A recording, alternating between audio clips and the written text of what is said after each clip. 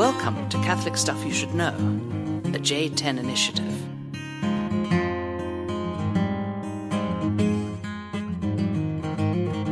Hey, and welcome. This is Catholic Stuff You Should Know. Father John and my good friend Joe Doman here. Hi. With you. Welcome back.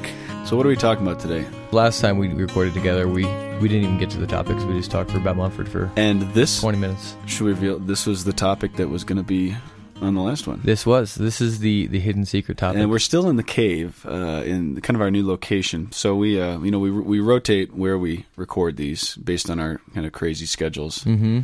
But it works out where we can do these here down in Denver. Yes. But Joe's room is a very strange room. He's got his closet behind him, but it's not even a closet. It's just this kind of rack with a clothes rack. Stuff on it.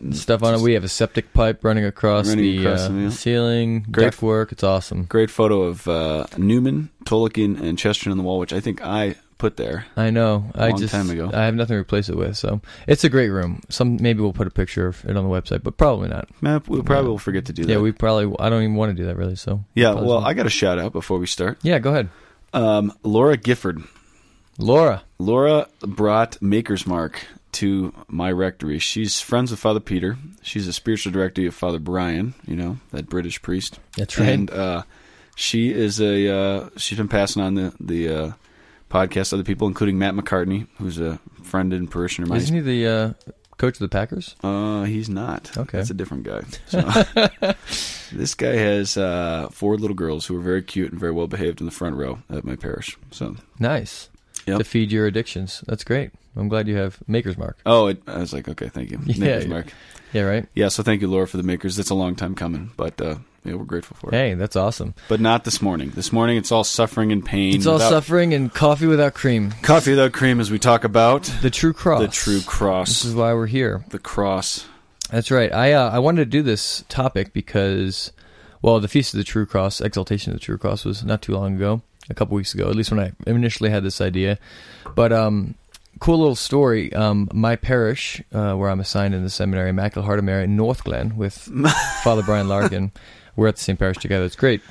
But I don't know if you knew this, Father John, but we have a relic of the True Cross that was recently given to the church. Briefly. Yeah, there was a couple, an old couple, who I think were fallen away Catholics. This is at least how it was related to me by the pastor. They were fallen away Catholics, and they were they were moving out of their house they'd been living in for years, and they were cleaning out their attic or whatever, and they found this relic, and they didn't know what it was.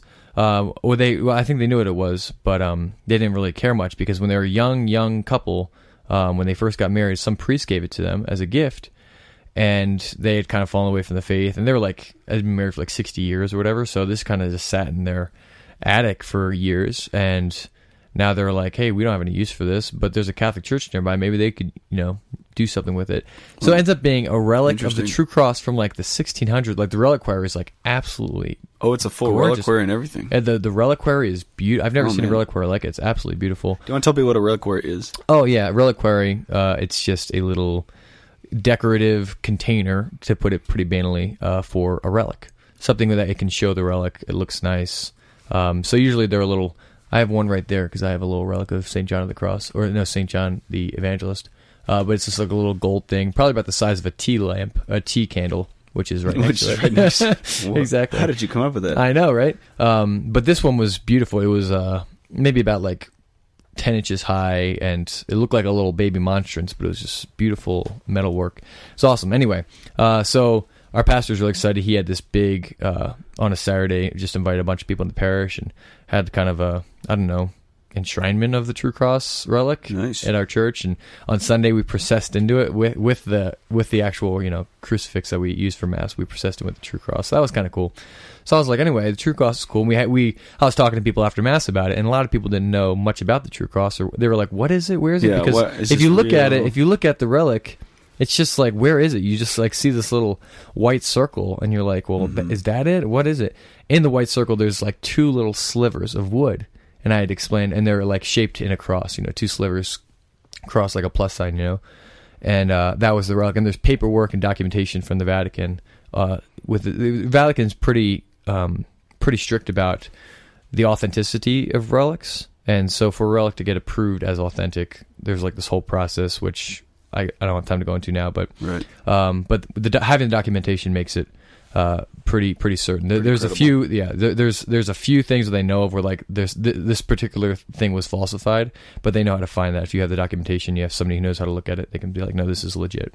So anyway, that was kind of cool. So, and on the Feast of the True Cross, our buddy Mason, who lives with us, he's a seminarian in our house. Right. He brought down a relic of the True Cross he had that I didn't know, and it was given to him by an old guy who passed away a couple years ago. It was left in his will. He left 2 things in his will, one thing to somebody else, and then this relic of the True Cross to Mason. To Mason. Yeah, isn't that Crazy. really cool? And it was given to him when he was a child by Wow. another couple. So anyway, lots of True Cross relics floating around. So I figured it would be a cool thing to talk about the True Cross. So what is the True Cross? Obviously, if you haven't picked this up already, it's the actual cross, the piece of wood that our Lord was crucified on at the end of his life, at the end of his life, the beginning of our salvation. Right. And we know that Christians adored and venerated this cross in the early church after it happened. I mean, some people might be like, well, why do we even have relics? Why do we like worship this thing? What do we do with it? You know, we say venerate it. Is that like the same? Do we venerate it like we venerate God? Like, how does that work? But we do know that Christians have been venerating it from the very early church, because we have church fathers like Tertullian and a few other guys who actually are they're apologists. So they're defending the church against people accusing the church of stuff. Mm-hmm. And one of the accusations that they defend themselves against and the church against is venerating the cross. Like, no, we're not worshiping the cross, but it's because of the cross, what our Savior did on the cross, that we venerate the cross, and by venerating the cross, we do give honor to Christ. And that's already there in the early centuries in of the church. early centuries of the church. Bam. Now, something happened a couple centuries after Christ, that the Roman Emperor Hadrian came into power, and he was one of the big persecutors of Christianity. Right. And Hadrian's whole thing was like, the empire was falling apart, and the greatest way to unite the Roman Empire was to make sure we're all worshiping the same religion, because religion was very tied up with the culture, and if we all have the same culture, then we're all kind of on the same board. So when he saw the empire starting to be fragmented, he said, we need to get one religion back here again. And so what that meant was persecuting all the other religions. And so Christianity Christians have been venerating, the Holy Sepulchre, the tomb of Christ, Calvary, where Christ died, and different holy places in Jerusalem. But Hadrian took over, and he wouldn't just, destroy whatever the Christians had done. He would destroy it and then build a pagan temple on top of it. Right. That was kind of their way to kind of supplant other religions propping up, So he built a temple on the site that is now known to be the site of the Holy Sepulchre and Calvary and stuff. And so the true sites, where the Holy Sepulchre was, where Calvary was, where the true cross was kind of lost because Christians had to flee Jerusalem. It was a big mess. Right. And it wasn't until Constantine, which was in 312? Was it? Yeah, I think so. Constantine, the 4th century, came into power and became a Christian, and kind of allowed for Christians to go back to the holy places in Jerusalem to venerate them and to find them. So the story goes, and this has been told by a number of early church historians, Eusebius, a bunch of others. Their stories differ to some degree, but there's a lot of common elements that make it sound like, okay, there's something that real happened here. So the story is this, that Constantine's mother, who is Saint Helena, or Helen, she saw it as her mission to go back and recover these holy places and to build churches over them. So she went she tried to find Mount Sinai, and she went to Jerusalem to try to find where the true cross was, and to find the Holy Sepulchre and a number of different places. So she went to this temple where Hadrian was, and they did a lot of excavations there. And she is the one, while as they're doing excavations, they found 3 crosses deep. And if you go to Jerusalem now, I was there this summer, or not this summer, 2 summers ago. And it was super. Have you been there before? Yeah. So you know what place I'm talking about? Yeah, in the Church of the Holy Sepulchre. Mm-hmm. Yeah, you go down.